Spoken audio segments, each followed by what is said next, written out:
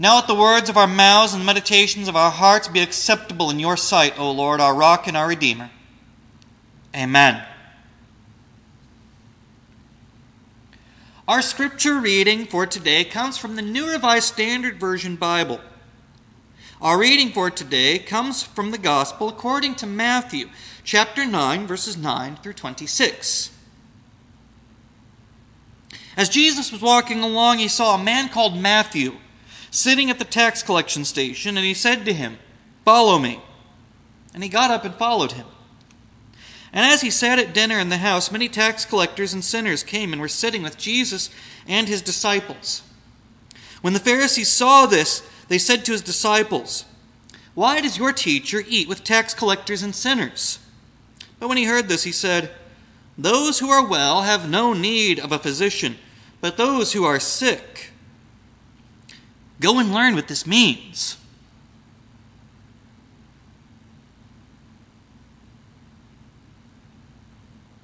I desire mercy, not sacrifice.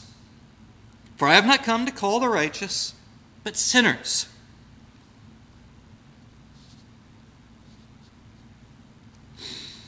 Then the disciples of John came to him, saying, "Why do we and the Pharisees fast often, but your disciples do not fast?" And Jesus said to them, "The wedding attendants cannot mourn as long as the bridegroom is with them, can they? The days will come when the bridegroom is taken away from them, and then they will fast. No one sews a piece of unshrunken cloth on an old cloak, for the patch pulls away from the cloak, and a worse tear is made. Neither is new wine put into old wineskins. Otherwise the skins burst and the wine is spilled, and the skins are ruined. But new wine is put into fresh wineskins, and so both are preserved." While he was saying these things to them, suddenly a leader came in and knelt before him, saying, "My daughter has just died. But come and lay your hand on her, and she will live." And Jesus got up and followed him with his disciples. Then suddenly a woman who had been suffering from a flow of blood for 12 years came up behind him and touched the fringe of his cloak. For she was saying to herself, "If I only touch his cloak, I will be made well." Jesus turned and seeing her said, "Take heart, daughter, your faith has made you well." And the woman was made well from that moment. When Jesus came to the leader's house and saw the flute players and the crowd making commotion, he said, "Go away, for the girl is not dead but sleeping." And they laughed at him.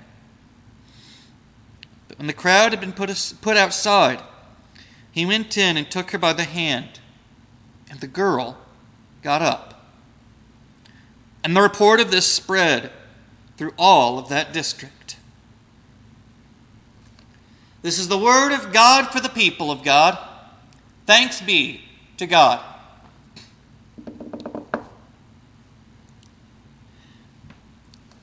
This week's message takes a deeper look at faith. We begin with Jesus calling Matthew the tax collector to follow him. The trouble starts when Jesus sits down to dinner. When Jesus sits down with many tax collectors and sinners. Now, last week we had the reaction of one sinner approaching Jesus at dinner. Now there's many that Jesus is sharing company with. This raises questions for the Pharisees, so they ask the disciples why their teacher is willingly eating with sinners and tax collectors. Jesus hears it and notes that the doctor doesn't go to those who are well, but those who are sick. Jesus is here for the sinners, the people who need their hearts and lives changed. Now, as Jesus continues on at the dinner table, the disciples of John the Baptist come with their own questions. They want to know why Jesus' disciples don't fast the way that the Pharisees and John's own disciples do. But Jesus has an answer for them too. that while he is with them, they have cause to celebrate and not to mourn. They will fast when he's gone, and that day is surely coming.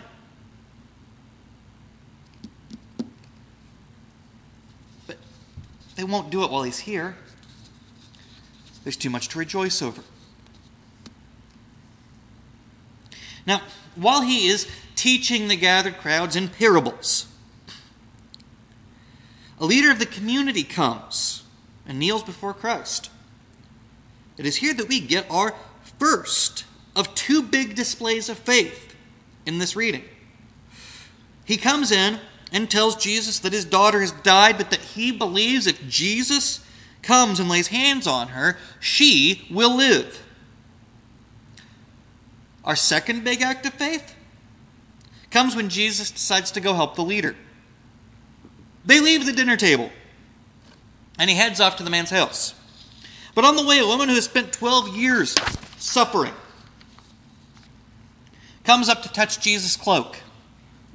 Why does she touch it? She believes that all she has to do is to touch his cloak, and she will be healed.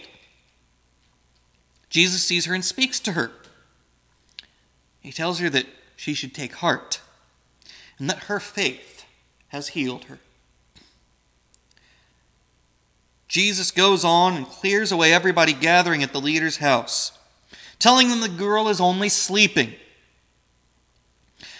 At first, the crowds laugh.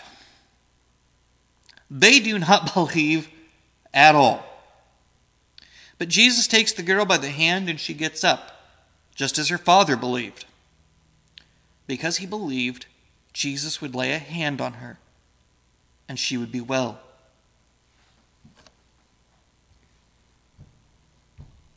Those two acts of faith after the discussions at dinner help to show everything that Jesus was talking about at dinner. They also demonstrate something that we touched on last week. These two people showed just how important faith can be and how powerful faith can be. Jesus has been saying that he's here to help sinners, to help those who are suffering, those who are in need. That he has a new teaching, a way to live with your heart and life changed. And that to accept this new teaching is to accept new life. What we see directly after all of this dinner discussion is faith in action. Now, one of the reasons I was drawn to this particular scripture for this particular day is because it's Father's Day. And we see a father faithfully seeking out help for his child. We see a father's faith on display. When I think about my first big impression of faith, I think about my father.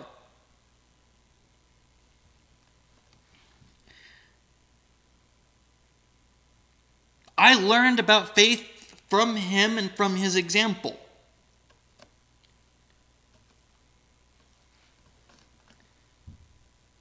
And it's something that I try to instill in my children. I try to demonstrate faith to them, not just in showing the faith that I have, but also showing that I have faith in them. Because I want them to understand the depth of my faith. One of the ways is through showing them that I have faith in them and I love them, reflecting the faith and the love that I have in Christ. Showing them mercy and grace. Raising them to know just how powerful faith can be.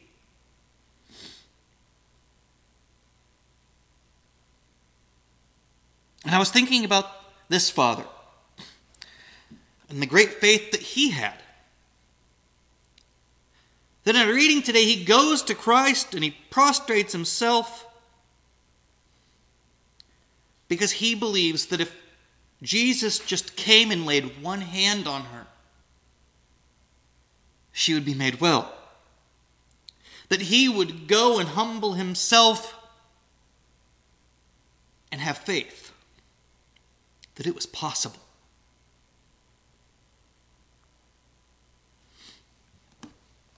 Now I find it fascinating that in the midst of this great show of faith, another one just pops in.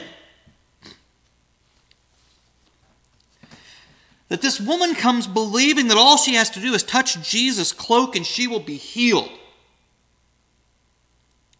That he can deliver her from her plight. Not with a word, not with a prayer, but just by being close enough. And she is healed. But it's Jesus' words once again this week that really landed with me. Your faith has made you well. Because she believed that she could be healed by Christ, she was healed by Christ. It's the same thing with the father. He believed Jesus could save his daughter, and Jesus did. He put his faith in Christ, and it was rewarded. Jesus shows that our belief, our faith, strengthens us to do what needs to be done, to turn faith into action. And for me, that's a lesson I want to teach my children.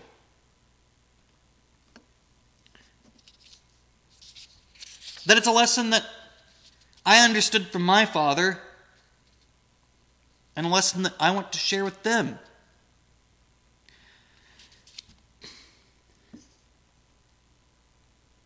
Because faith should move us. The faith we see in our reading today isn't an idle faith. It isn't a faith simply based on what we say. It's not a declaration that is the end all to everything. Because we see that it isn't all the conversation that gets people talking. It isn't the debating, the questioning about theology, or discussion over law and ritual. None of that seems to be moving people to do anything. No, what spreads throughout all the district is faith on display.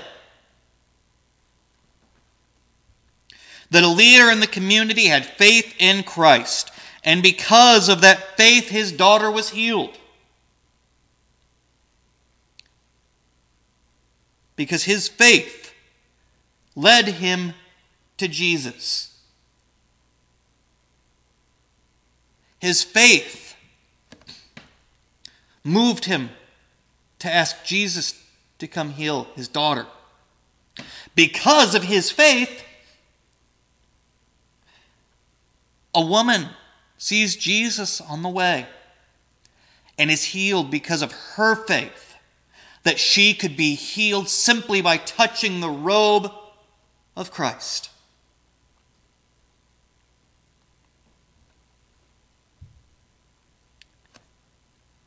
Because she believed, because both of them had faith and acted on that faith.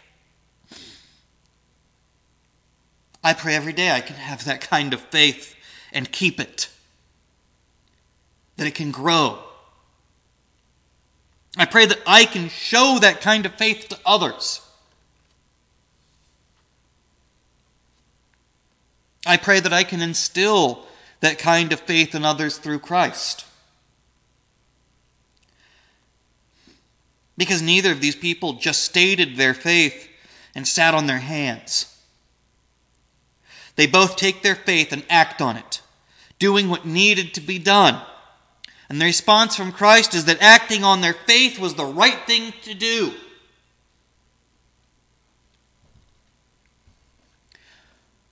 So where is your faith leading you?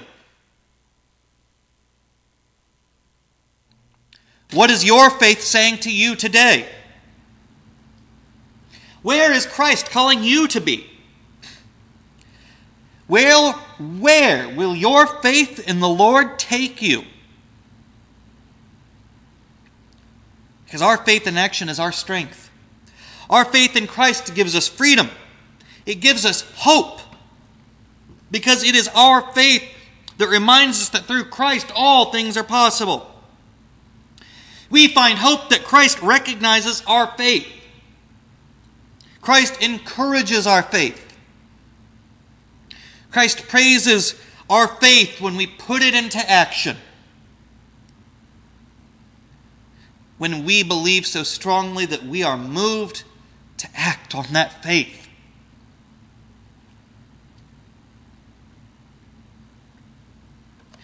We are called to love the way that we have been loved by Christ.